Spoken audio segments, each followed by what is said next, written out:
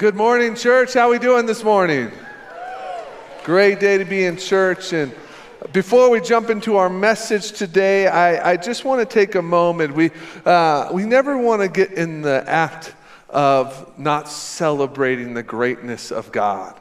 And I just want to take a moment to celebrate what happened last week as so many people came forward and gave their life to Jesus and their eternities were changed. But not just that, I want to take a moment to celebrate with our friends that are watching in Carson on Tuesday night as they had that same moment and there was a bunch of them that came forward and gave their life to Jesus and is moving miraculous ways. So can we celebrate with them? We're continuing our series, Names, and last week we talked about the Lion of Judah and what that means for us. And the concept of this series is when we understand the name and we understand the meaning behind the name, there should be something that happens in us. There should be a change in us. There should be a action that happens in our life, and we should respond to it. And this week, we are talking about the Lamb of God. The Lamb of God. And as we get ready to go through today, we're talking about the Lamb of God, and we're setting up communion. We will be taking communion at the end of service together. And communion for me was an interesting thing as a kid. When I would go to my grandma's church, this small community church with like 15 people in it, when they would take communion, the one thought that ran through my head, just don't judge me, was snack break. That's what ran through my head. Like, snacks, this is a great place. It wasn't until later on in life that I began to understand the meaning of communion and the depth of it. And why I tell you this story is I want to challenge you. As we go through today's message and we get ready for communion, I want to challenge you to really think about this. Before we partake of the elements and before we do this together, think about what this really means. The power of it, the meaning behind it, what it means to your life. And I hope that it wouldn't just be a moment that we tack on to something. That when we take communion, it's a holy moment. It's a moment of remembrance and reverence to God and what His Son did for us. So as we jump into that, the Lamb of God, we're going to start in John chapter 1, verse 29 through 34. And this is John the Baptist is saying this. It says this: "The next day John saw Jesus coming towards him and said, 'Look, the Lamb of God who takes away the sin of the world. He is the one I was talking about when I said, a man is coming after me, who is far greater than I am. For he existed long before me. I did not recognize him as the Messiah, but I have been baptizing with water, so that he might be revealed to Israel.' Then John testified, 'I saw the Holy Spirit descending like a dove from heaven and resting upon him. I didn't know he was the one, but when God sent me to baptize with water, he told me, the one on whom you will see the Spirit descend and rest is the one who will baptize with the Holy Spirit.' I saw this happen to Jesus, so I testify that he is the chosen one of God." He is the chosen one of God. It starts at the beginning of the scripture. John recognizes him and he sees him coming and he says, "There is the Lamb of God." And it ends with him saying, he's the chosen one. The Messiah, Jesus, coming to earth. And he's referring to him as the Lamb of God to pave the way for what Jesus is coming to earth to do. Jesus is coming to earth to take the place of you and I. To go to the cross and suffer a death that you and I deserve. To be the sacrificial lamb. So our lives, our eternities could be changed. This lamb that has come down to earth. And lamb, the idea of a lamb you see throughout Scripture. They were a traditional form of sacrifice. In the Old Testament, there was the sacrificing of a lamb to repent of sins, to renew our presence and our relationship with God. You see this happening. You also see it happening in Exodus, in the Passover story. And before we talk about that, let me just set the stage to make sure we know what's going on. Moses has fled Egypt. The Israelites were slaves there for hundreds of years, and Moses has fled out into the desert. And there's a moment where he encounters God. We talked about this in week 1, where he hears the name Yahweh at this moment. And God tells him to go back to Egypt and to talk to Pharaoh and to make the request for Pharaoh to let the Israelites go. You know, you've seen the movie where he's, let my people go. You know, this is that moment. He's going there, and what happens while he's there doing this and making these requests to Pharaoh to let the Israelites free from their bondage and slavery, there's plagues that enter, horrible plagues that ravish the land. But Pharaoh's heart is hardened, and he pushes back and pushes back and pushes back until finally we find ourselves at the last plague. And it's said that what is told to him is the angel of death will come through the town and will take every firstborn child. But in Exodus 12, God has a plan for his people. What they are to do is they are to take a lamb or a young goat, and they are to sacrifice this lamb or goat, and they are to take the blood and rub it above their door frame. So when this angel of death passes through the town, it will see the blood and pass over that house, rescuing that firstborn child in that home. We see this Passover story of God providing a way through the blood of a lamb for salvation. We see that in the Passover. We see what is happening there, and then it leads to, time goes on, Jesus comes to earth, perfect in every way, comes from heaven, lives his life for 33 years, and then we find him at a Passover meal right before the cross. Right before the cross, they're celebrating the Passover meal as this had become a moment of celebration for them to remember what God had saved them from in Egypt. And Jesus is celebrating the Passover with his disciples. And it says this in Luke 22. Jesus said, I have been very eager to eat this Passover meal with you before my suffering begins.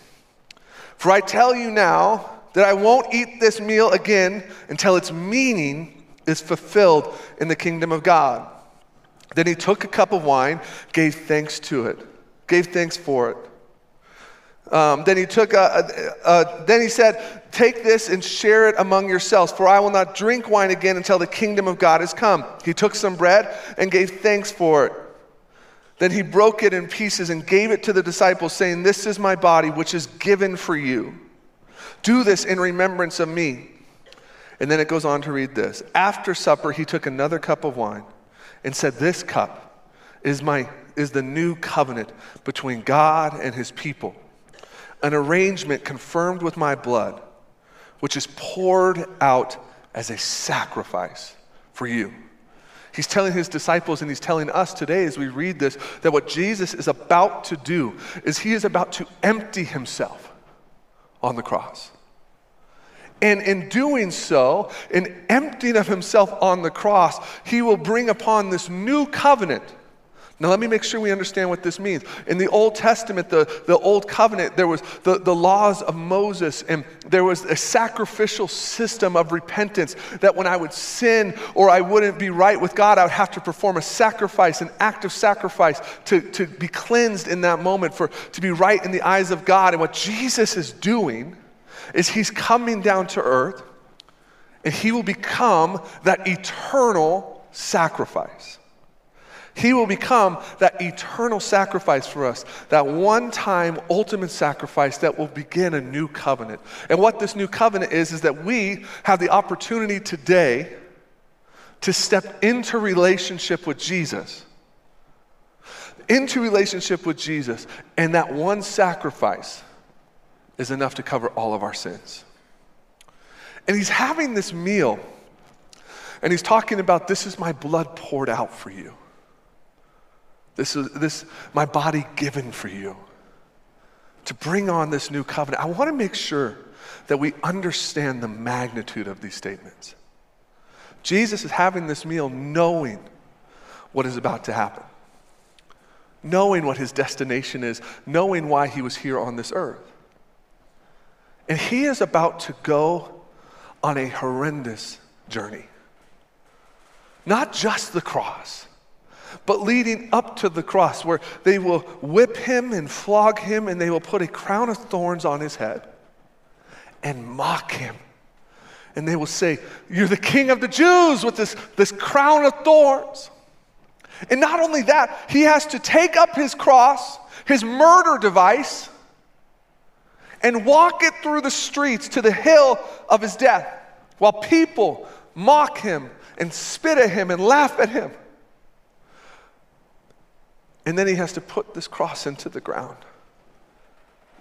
and they nail him to it. His hands and his feet, and they stab his side, and his blood is literally poured out. Poured out. That's what he went through. That's what he did for you and for me. That's why I think we have to get to the place when we take communion, it can't just be a normal part of our life. It can't just be something we do. We have to understand the magnitude of this pouring out of blood for you. This covering, this sacrifice from this Lamb of God that had to happen so one day we would have the opportunity to be in this room and to step into relationship with him and have our eternities changed. But it came at a price. Amen? It came at a price. We cannot become numb to the price of the blood. We can't. We should be in reverence every day. Every day we wake up, we should be in a posture of reverence. Jesus, we are unworthy of the blood of the Lamb. But thank you for choosing to do it for me. We should be in a place of reverence for that. So I want to talk a little bit about what the blood of Christ means for us in our life, what it does for us. The blood of the Lamb of God, the sacrificial lamb. What does it mean for us? Number one, it redeems us. It redeems us. 1 Peter 1, 18 through 19 says this, "For you know that God paid a ransom to save you from the empty life you inherited from your ancestors. And it was not paid with mere gold or silver, which lose their value. It was with the precious blood of Christ, the sinless, spotless Lamb of God." This redeeming it's talking about, this salvation, this redemption, what it's talking about in the beginning, it says, and you know that God paid a ransom for you. Because we need to know this, that there was a price that had to be paid because we were slaves in bondage to sin. We were owned by sin and death, and we were enslaved to it. And there was a price that had to be paid. It was this ultimate price, the Son of God, the sinless and spotless Lamb that was sent for us. What a heavy price. What a heavy price. And in this moment, this redemption is an eternal sacrifice. Doesn't have to be repeated, doesn't have to happen over and over again. It's eternal. When we step into relationship with Jesus and allow his redemptive blood to wash over our life, we are stepping into the new covenant. Because what Christ did is he came to fulfill the law, to be the fulfillment of the law. So all we would have to do is be in relationship with him. That's our check mark. This is the hardest thing for me about Christianity, because sometimes I'm like, okay, so Jesus, all I have to do is surrender my life to you and give my life to you, and that's enough. It doesn't feel like enough. Because as our human nature, we want a checklist. If I do this, if I do this, if I do this, if I do this, then I am going to be a great Christian. Or I want a checklist to tell me I need to fix my life.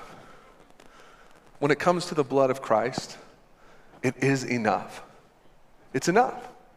Now, does that mean that we shouldn't be pursuing a life of purity, pursuing a life of improvement and growing in our relationship? No, but the sacrifice, the redemptive sacrifice that happened is enough.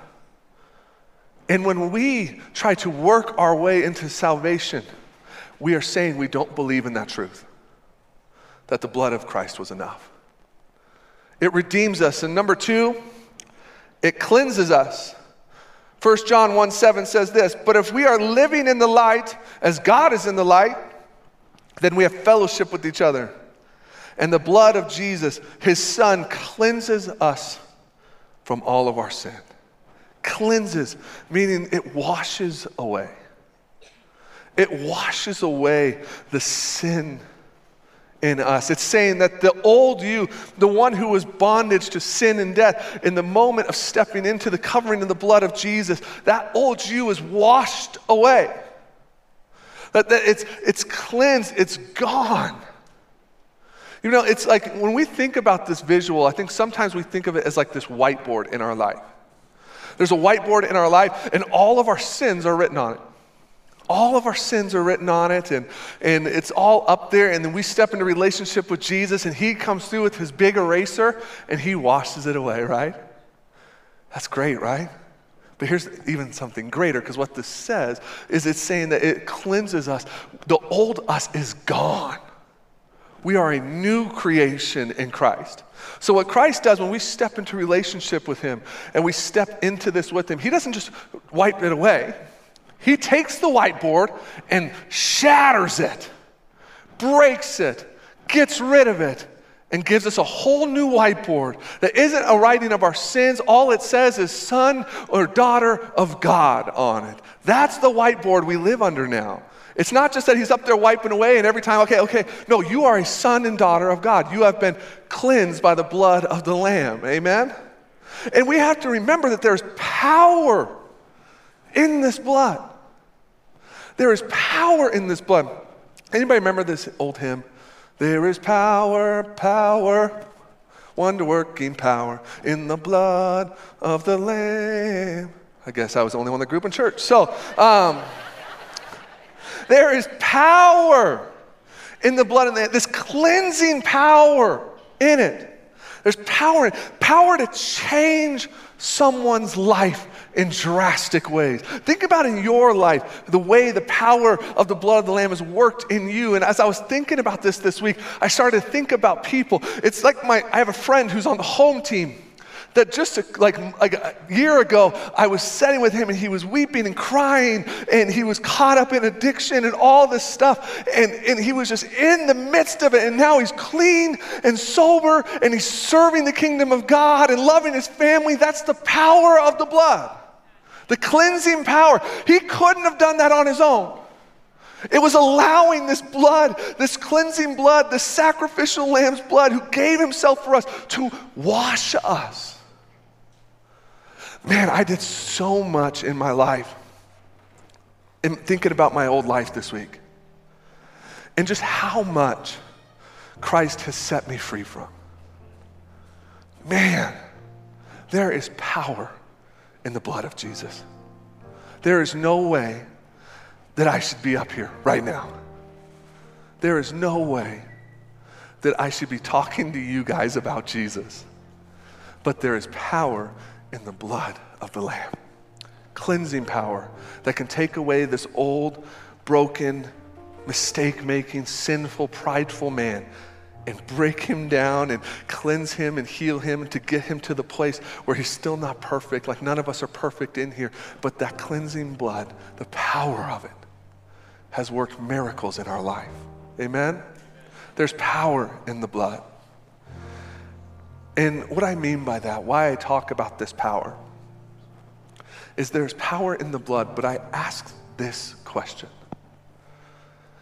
Has the blood of Christ, has the blood of the sinless and spotless Lamb became a prop in the story to us? Just a prop in the story that sets up this greater story. Does it have the real power we say it has and we sing about? But does our life show that? Does our life show that?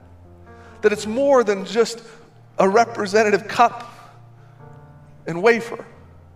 That when we look at this cup of juice, we see a new creation in us that we didn't deserve. We see addictions healed. We see someone sacrificed that took our place,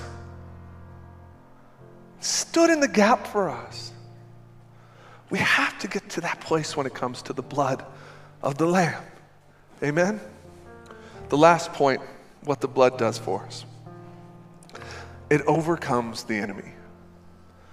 The blood of the Lamb overcomes the enemy. In Revelation 12:11, it says this, and they have defeated him by the blood of the Lamb and by their testimony.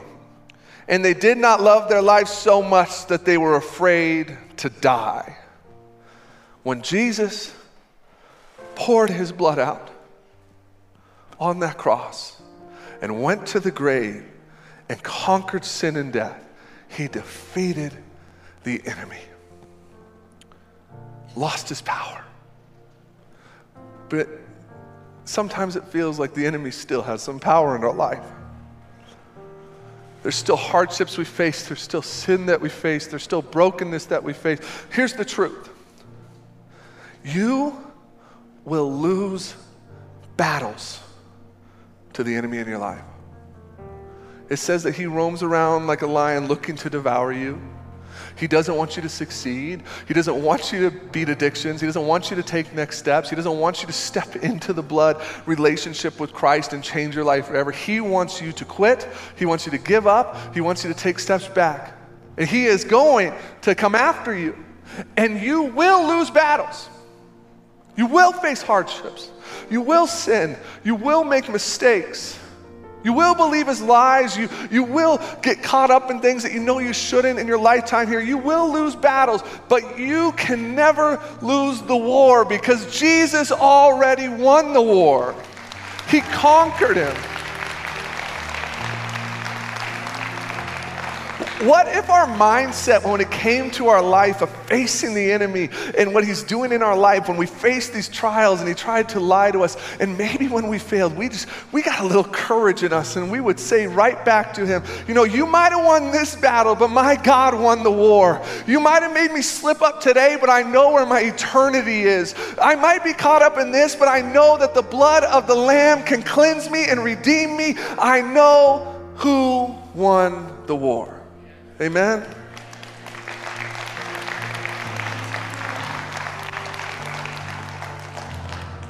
And so as we begin to get ready to take communion, don't open it yet. What I want you to do is I want you to grab it and I want you to hold it in your hand. And if everybody could just stand with me real quick. I want you to hold it in your hand, and as we begin to sing this next song, I want us to have a moment where we lean in and we focus. We get a reverent place in our heart and we think about what this cup means. Maybe you think about your life and what this cup is meant to your life.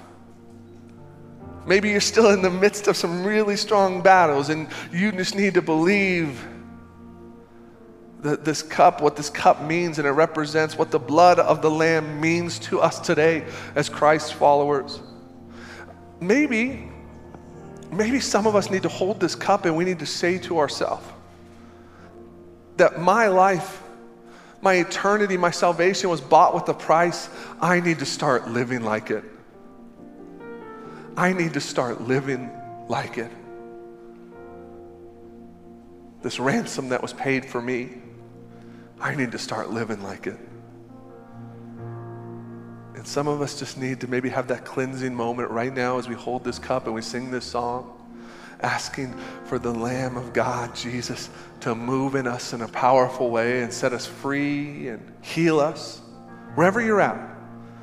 But as we begin to sing this song, let us just have that moment. Have that moment where we dive deep into ourselves and we remember what this blood means for us. Amen? Let's sing together.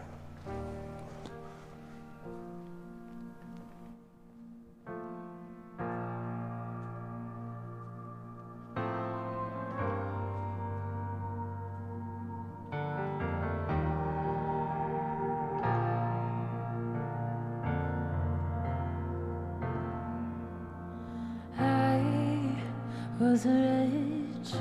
I remember who I was. I was lost, I was blind. I was running out of time, and sin separated. The breach was far too wide.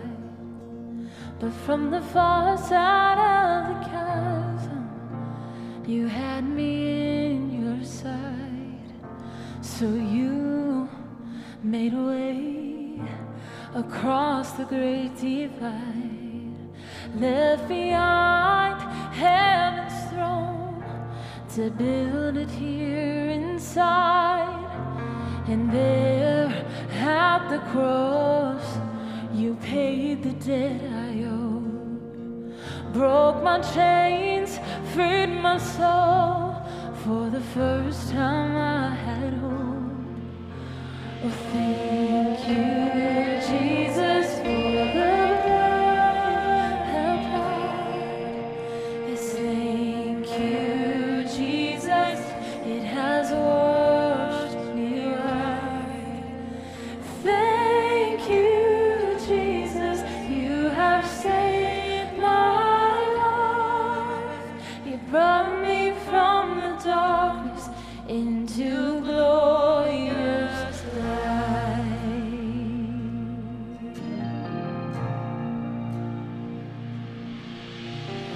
You took my place, laid inside my tomb of sin. You were buried for 3 days, but then you walked right out again. And now death has no sting, and life has no end. For I have been transformed by the blood of the Lamb. Come on, let's thank Him. Oh, thank you, Jesus, for the blood applied. Thank you, Jesus, it has washed me white. Thank you, Jesus, you have saved my life. You brought me from the darkness into glorious light. Come on, there's nothing stronger. Well, there is nothing stronger than the wonder-working power of the blood. The blood. They call us sons and daughters. We are ransomed by our Father through the blood. The blood. There's nothing stronger than the wonder-working power of the blood. The blood. Calls the sons and daughters. We are ransomed by our Father through the blood. The blood.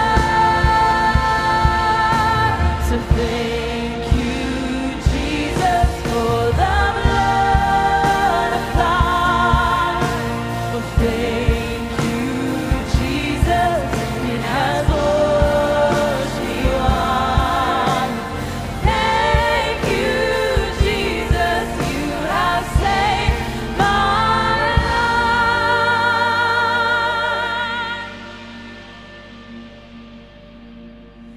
You brought